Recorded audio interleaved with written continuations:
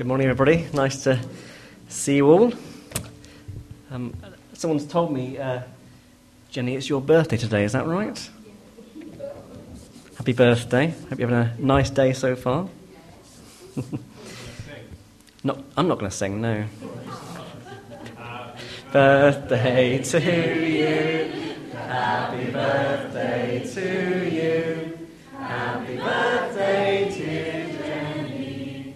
Happy birthday to you.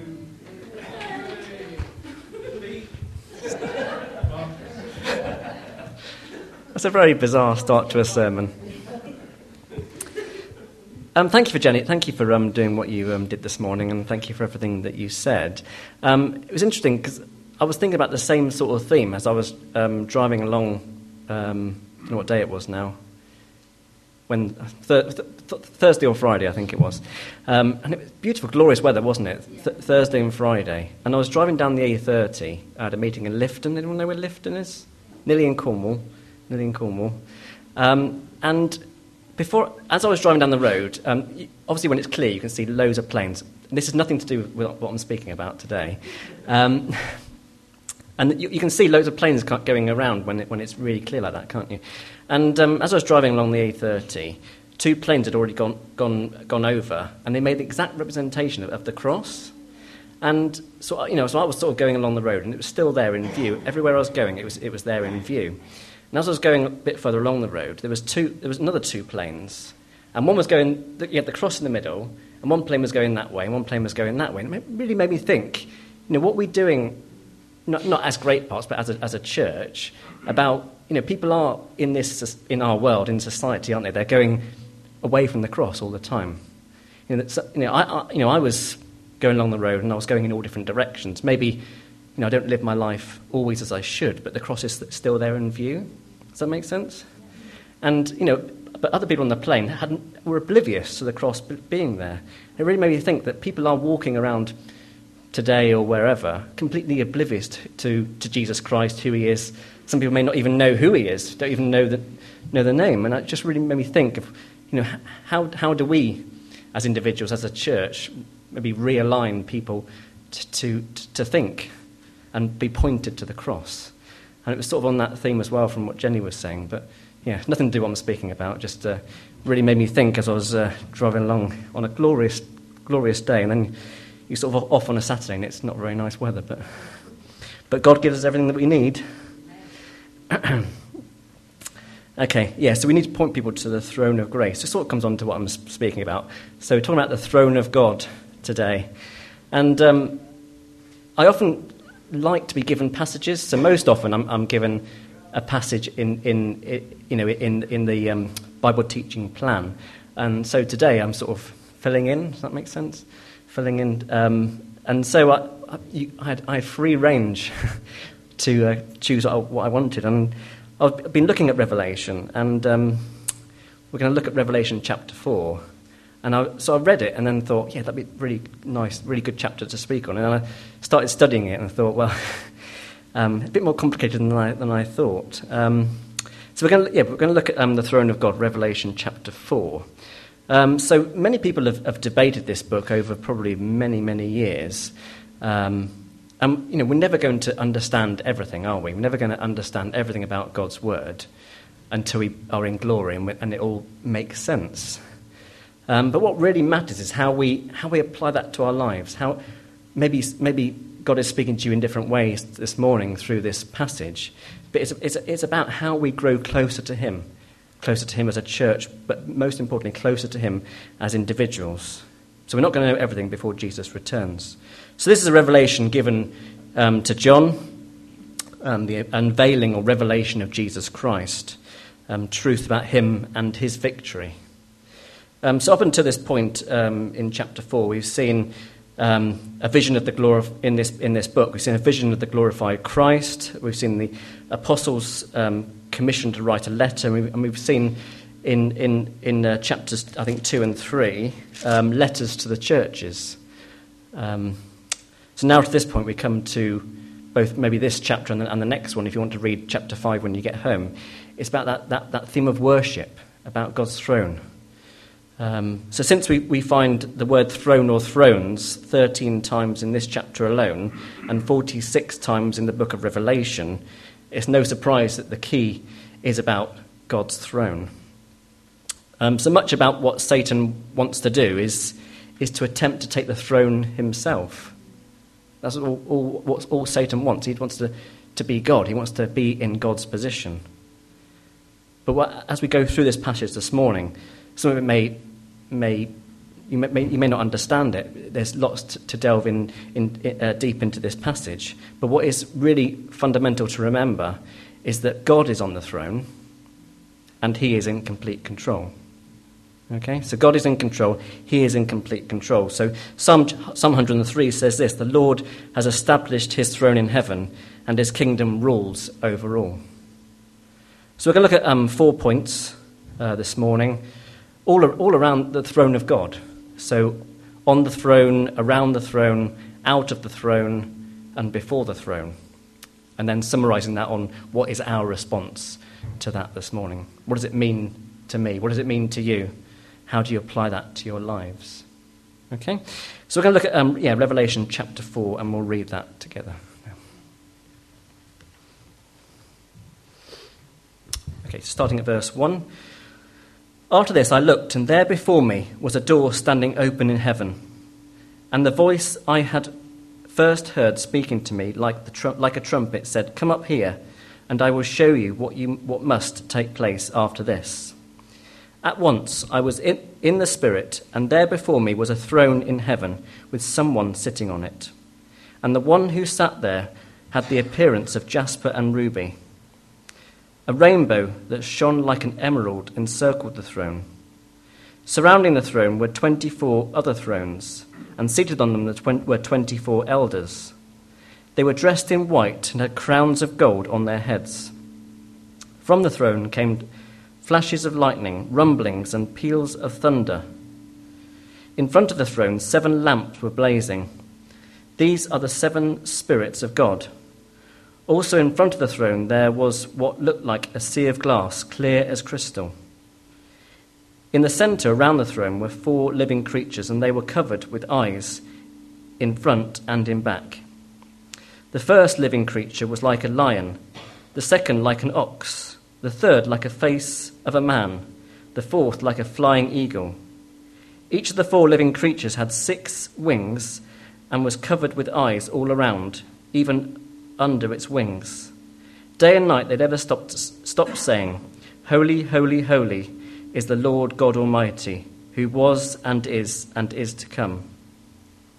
Whenever the living creatures give glory, honour, and thanks to him who sits on the throne and who lives forever and ever, the 24 elders fall down before him who sits on the throne and worship him who lives forever and ever.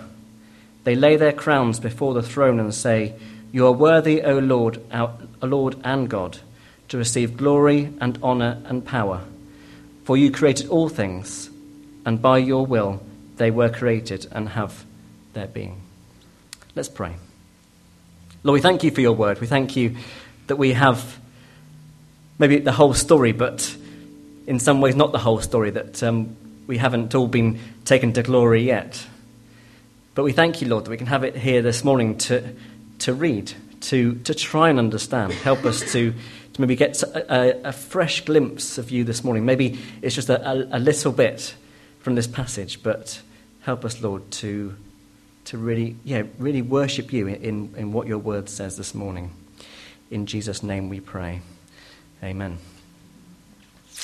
Okay, so the first point we're going to look at is on the throne. Look, if you've got your Bibles in front of you, that'd be great.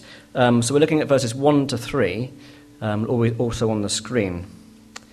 So it says this: "After this I looked, and there before me was a door standing open in heaven. And the voice I had heard speaking to me like a trumpet said, 'Come up here, and I will show you what must take place after this.' And at once I was in the Spirit, and there before me was a throne in heaven with someone sitting on it. And the one who sat there was the appearance of jasper and ruby. A rainbow that shone like emerald encircled the throne."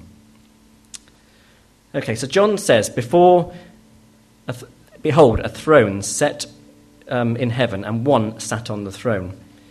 Okay, so there's other passages in the Bible which talk about this. So Isaiah chapter 6 says, I saw the Lord on a high and lofty throne.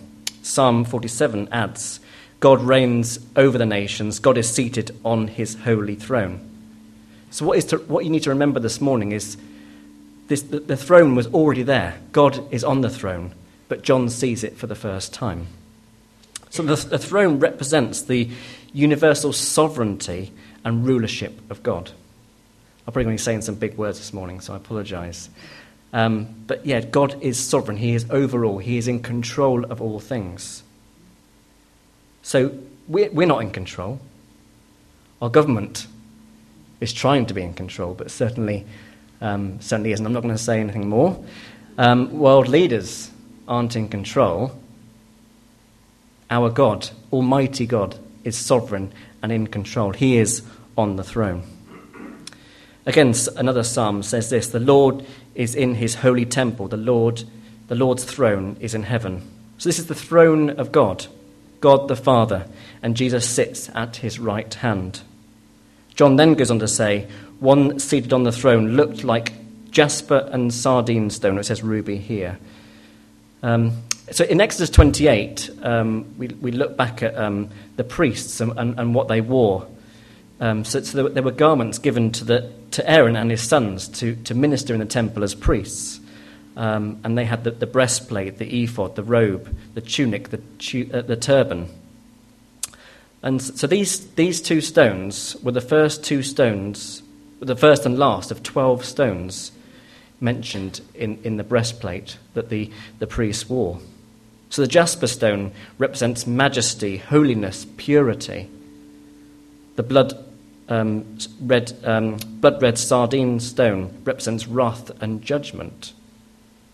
So we also see in this passage that there's a description of a rainbow that's another colour. It's emerald. An emerald, it looked like emerald, surrounding the throne. Again, a reminder of God's covenant to Noah, of his faithfulness, that it stands for the mercy of God. So we put all these things together, and we can see a vision of God's purity, of God's majesty, of God's splendour, his glory, his mercy, his faithfulness. Isn't that amazing? I think these are some words that we could probably really...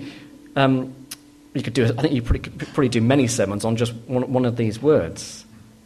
But maybe it's something that we can really wake up in the morning and think, whatever the weather, whether we're feeling low maybe or anything else, that God is in control. He is pure. We think of the majesty of God, the splendour of God, his mercy, his faithfulness. Isn't that amazing? So we see the purity and justice of God, and there is no God like our God. He is in complete control. God, is on the throne. Okay, so we're going to move on. But in all these points, we could delve a lot deeper. But we're just sort of scratching the surface this morning. Around the throne. So looking at first verse 4. So verse 4 says, surrounding the throne were 24 other thrones, and seated on them were 24 elders. They were dressed in white and had crowns of gold on their heads. So as I said before, there's been much debate around Revelation, and much debate around the 24 elders. But certainly from what I've sort of been studying and reading this week, they probably symbolise the people of God in heaven, enthroned and rewarded. So since there were 12 tribes of Israel and 12 apostles, perhaps the number of 24 symbolises the completion of God's people. The completion of God's people worshipping in heaven. Therefore, the 24 elders represents the church. So you and I. So one day we'll be with God in glory, worshipping our majesty, our sovereign God forever. The white raiment is the righteousness of Christ. 2 Corinthians 5 says this, God made him who had no sin for us, so that in him we might become the righteousness of Christ. In him we become the righteousness of Christ. Crowns of gold indicates the church will rule with Christ, but also they're given as rewards. 2 Timothy 4 says this, Now there is in store for me the crown of righteousness, which the Lord, the righteous judge, will award to me on that day, and not only to me, but also to all who have longed for his appearing. The MacArthur Study Bible describes it this way. Here the elders represent the church. They are the overcomers who have their crowns and live in a place prepared for them where they have gone to be with Jesus. And we know that Jesus promised to go prepare a place for each of us. And he's still preparing. Isn't that amazing? So they are representatives of the whole church, which one day in glory will praise and worship in the presence of God. So heaven is a place where God is. Hell is a place where God isn't. Well, I know where I'd rather be. In a place where God is, worshipping him. Verses 6 to 8 talks about 4 living creatures. Again, around the throne. So this is all on the theme of surrounding the throne. Verses 6 to 8. Also in front of the throne there was what looked like a sea of glass, clear as crystal. In the centre, around the throne, were 4 living creatures, and they were covered with eyes in front and in back. The first living creature was like a lion, the second like an ox, the third had a face like a man, and the fourth was a flying eagle. Each of the 4 living creatures had wings and was covered with eyes all over, even under its wings. Day and night they never stopped saying, Holy, holy, holy is the Lord God Almighty, who was and is to come. Okay, so what we know about these 4 living creatures is they're all covered in eyes. They all have 6 wings. But what's interesting to note is that the correlation in Scripture. So no Scripture ever contradicts itself. But it's interesting to note that the living creatures point to Christ, as described in all the 4 Gospels. So the lion, the first one, represents the Lord Jesus Christ as king, described in Matthew's Gospel. So he was born a king, he lived a king, he died a king, King of Kings and Lord of Lords, that is, and he was raised a king and is coming again as king and Lord. So Matthew chapter 2, verse 2, the Magi said, Where is the one who was born the King of the Jews? So he is king, he is on the throne, as we've said already. He is in complete control. So the second animal, the creature, as it says, is the ox. This is the beast of burden, the servant animal. In the Gospel of Mark, Jesus Christ is represented as the servant. Mark chapter 10 says, For even the Son of Man did not come to be served, but to serve, and give his life as a ransom for many. So Jesus Christ gave his life for each one of us. The man, or what appeared to be the face of a man, represents Jesus Christ as the Son of Man. It is his humanity that is emphasized. So Luke chapter 5, verse 24, the Son of Man has authority on earth to forgive sins. And then the eagle. The flying eagle. This represents the deity of Christ, as seen in John's Gospel. So we see everything about who Jesus is. He is King, he is Lord of Lords. We see his deity, we see his humanity. And we see how perfect he was, that he has authority to forgive sins. So we see everything of who Jesus is. Then looking at, I'm going to move on to the next section. Sorry, I'm going through this very fast. Verse 5, this is out of the throne, so coming from the throne. So far we've looked at on the throne, we've looked at around the throne, and this next bit is really around out of the throne, or coming from the throne. So verse 5, From the throne come flashes of lightning, rumblings and peals of thunder. In front of the throne were seven lamps were blazing. These are the seven spirits of God. So John sees flashes of lightning, rumblings of thunder from the throne. And so these are indications of the coming storm, a reminder of God's awesome power and strength. But certainly a reminder of God's judgment. So that it's repeated in times of judgment in Revelation. So we look at Revelation chapter 8 says, then the angel took a censer, filled it with fire from the altar and hurled it on the earth. And there came peals of thunder, rumblings and flashes of lightning and an earthquake. Revelation chapter 11, then God's temple in heaven was opened, and within his temple was seen the Ark of the Covenant. And there came flashes of lightning, rumblings, peals of thunder, an earthquake, and a severe hailstorm. So we talk about God being in control and on his throne. But his throne is also prepared for judgment. Psalm 9 says this, the Lord reigns forever. He has established his throne for judgment. The Wearsby commentary says this. It says, our world does not like to think of God as a God of judgment. They prefer to look at the rainbow around the throne and ignore the lightning, the thunder out of the throne. He certainly is a God of grace, but his grace reigns through righteousness. This was clear at the cross, where God manifested both his love for sinners and his wrath for sin.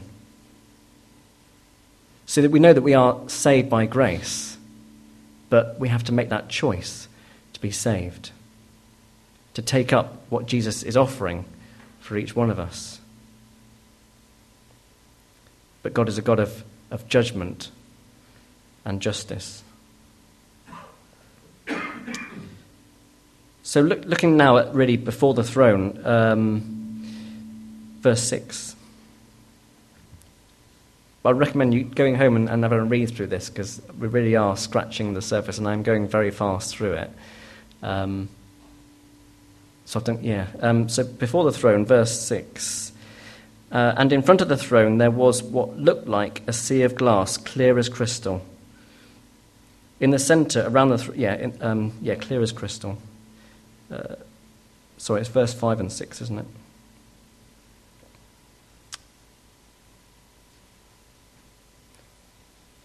Verse 5 continues. There were seven spirits of God.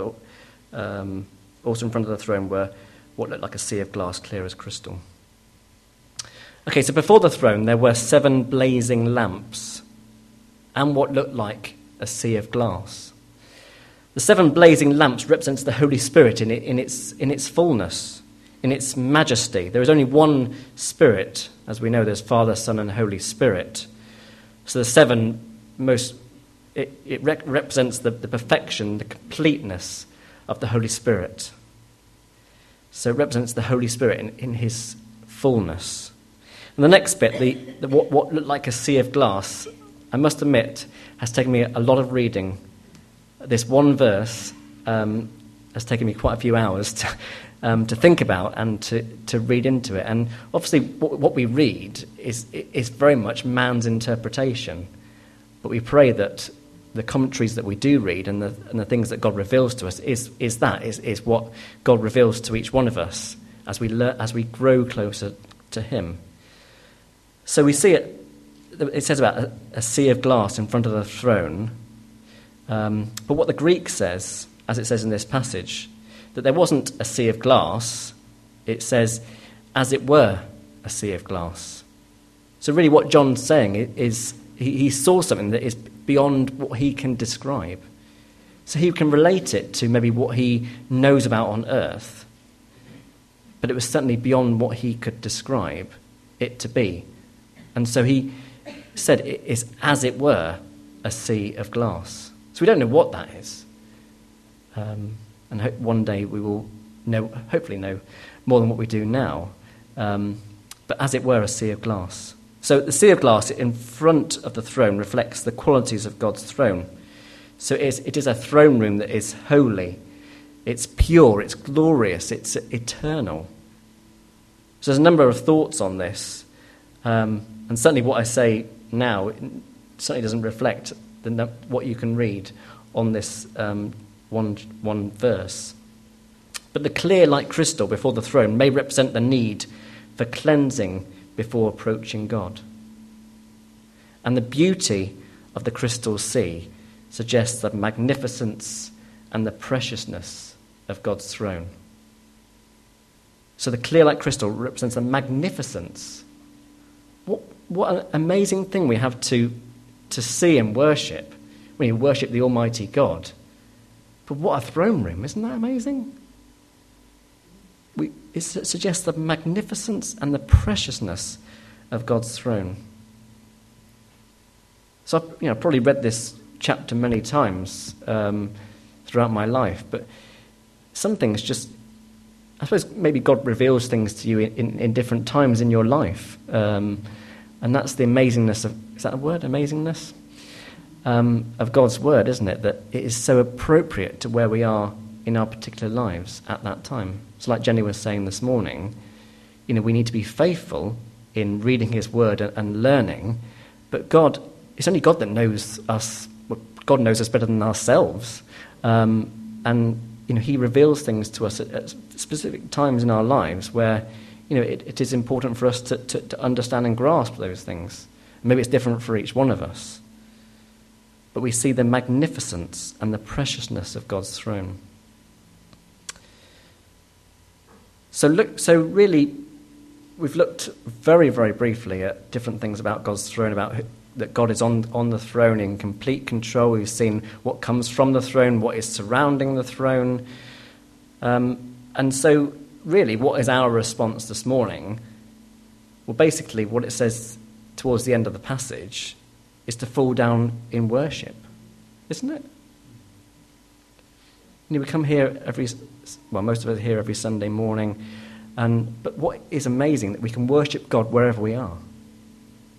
So we see the awesomeness, the amazing throne of God, that God is in control, that we see this, what God has around the throne, that in worship, in everything that he has designed perfectly. We see a world that is certainly not perfect, but a throne room and a God who, and Jesus Christ who has never sinned. But our response really, definitely, is to fall down before him in worship. So verses 9 to 11 says this as a reminder: whenever the living creatures give glory and honour and thanks to him who sits on the throne and who lives forever and ever, the 24 elders fall down before him who sits on the throne and worship him who lives forever and ever. They lay their crowns before the throne and say, "You are worthy, O Lord and God, to receive glory and honour and power, for you created all things, and by your will they were created and have their being." You are worthy, O Lord, to receive glory, honour and power. So people try and think of a God who is our, I don't know how you say it, but our mate or our friend. But we need to hold God in the position that he is. He is God Almighty. He is sovereign and in control of all things. It's Jesus Christ that is that link between Almighty God and what we do as sinners. But it really dawned on me as I was reading that passage that at this time just a minute ago. Certainly nothing I've written down. It's always dangerous for me when I say things that aren't written down. But they lay their crowns before the throne. Isn't that something that we need to do? Maybe, like I said at the start, Satan wants to be in control, but maybe sometimes we want to be in control of our own lives. And where does that get us? Not very far. I'm sure we've all tried it. But we need to lay our crowns, lay everything before him in worship, because he is worthy of all our worship, to receive glory, honour and power. For he created all things, and by his will they were created and have their being. So really, everything about God's throne, well, maybe not everything, we don't know everything, do we? But there's certain things about God's throne that are described in this passage that that God is on the throne. We talked about things that come from the throne, that surround the throne, that are in front of the throne. So what have we learned this morning? Maybe that's something for you to think about. Maybe you want to go away and read it a bit more and try and understand what the passage has for each one of us. But we've looked at words like God reigns, that he is holy, majesty, purity, wrath, judgment, mercy, splendor, glory, power, strength, magnificence, preciousness. So as my sort of a final question this morning, where are you with God this morning? Is God in control of your life? Or is someone else or something else in control of your life? Is Christ Lord of your life? So as I was saying this morning, we, as Christians, we are sinful. So, when I saw the cross, in what the planes had made in the sky, I was turning in the road a bit, and the cross was over that way, and then it was over that way, but it's still there in view, isn't it? What we don't want is to be going the opposite direction, and we're completely oblivious to the throne and can't even see it. So we think of the cross. We need to keep the cross in our minds. Keep it as our focus. We have an amazing God who, and it does roll off the tongue, doesn't it? He is in control of all things, but he is. He is Almighty God, created all things. And our response is to give him the glory and honour that's so due to his name. So we know he's in control of all things. So when we go out tomorrow or we leave the church this morning, it is my prayer for each of us to really maybe grasp that we have a God who is a loving God, is a merciful God, but also we see a picture of judgment, of wrath. But thankfully, so thankfully, we have a crown of righteousness. Isn't it amazing? A crown of righteousness because what Jesus did on the cross. So let's, as we leave this morning, really think about that. Think about the cross. Think about the throne of God. And keep it in your minds. Keep it in your vision as you go through different challenges of life, different things we have to do at home and distractions of life. We read time and time again, don't we? So I'm really going off my words now. But we read time and time again, don't we, that life is getting busier.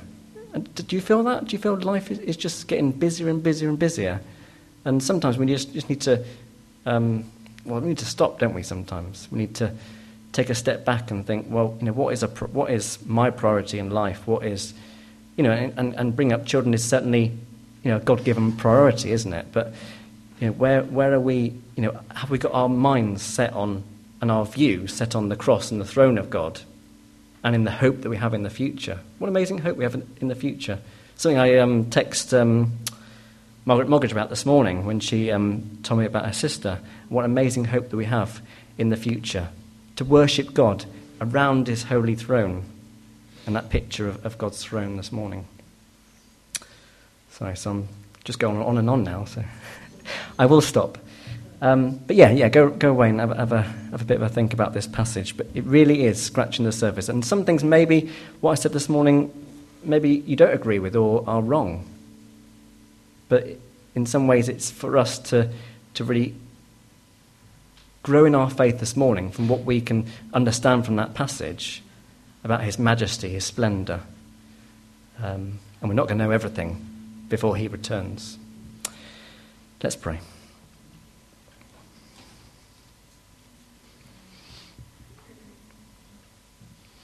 Lord, we thank you for this morning. Thank you for the time that we had to worship you, to think, to stop, to reflect, to have maybe a time of quiet that we can just sit and not talk, but just to take you in and to grow in our faith.